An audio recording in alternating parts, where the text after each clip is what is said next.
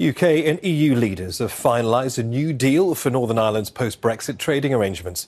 The agreement will allow goods to flow freely to Northern Ireland from the rest of the UK. The UK's Prime Minister Rishi Sunak hailed a decisive breakthrough and says the deal represents a new start for British and European Union relations. This afternoon, I welcomed President von der Leyen to Windsor to continue our discussions about the Northern Ireland Protocol. I'm pleased to report that we have now made a decisive breakthrough.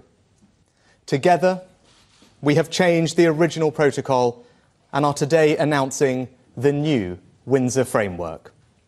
Today's agreement delivers smooth-flowing trade within the whole United Kingdom, protects Northern Ireland's place in our union, and safeguards sovereignty for the people of Northern Ireland.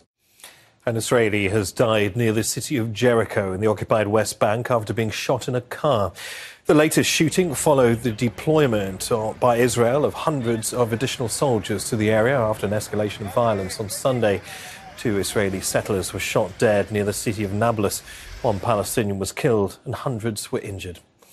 White House spokesman John Kirby says the United States condemns the violence on both sides. In yesterday's violence, 2 Israelis were murdered, and then Israeli citizens sought to take revenge in a Palestinian town, resulting in 1 Palestinian death and many others injured. The State Department spoke to this yesterday. I'm sure you saw that, and we condemn the violence, of course, in all its forms. We also fully agree with the statements from President Herzog and Prime Minister Netanyahu that citizens cannot take the law into their own hands. What happened was totally unacceptable, something that we've heard loud and clear from our Israeli partners. A magnitude 5.6 quake has shaken eastern Turkey, killing at least 1 person.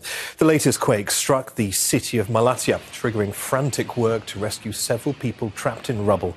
Turkish authorities said more than 100 people were injured in the tremor on Monday and 29 buildings were destroyed. 3 weeks ago, 2 major earthquakes killed at least 50,000 people across southern Turkey and northern Syria.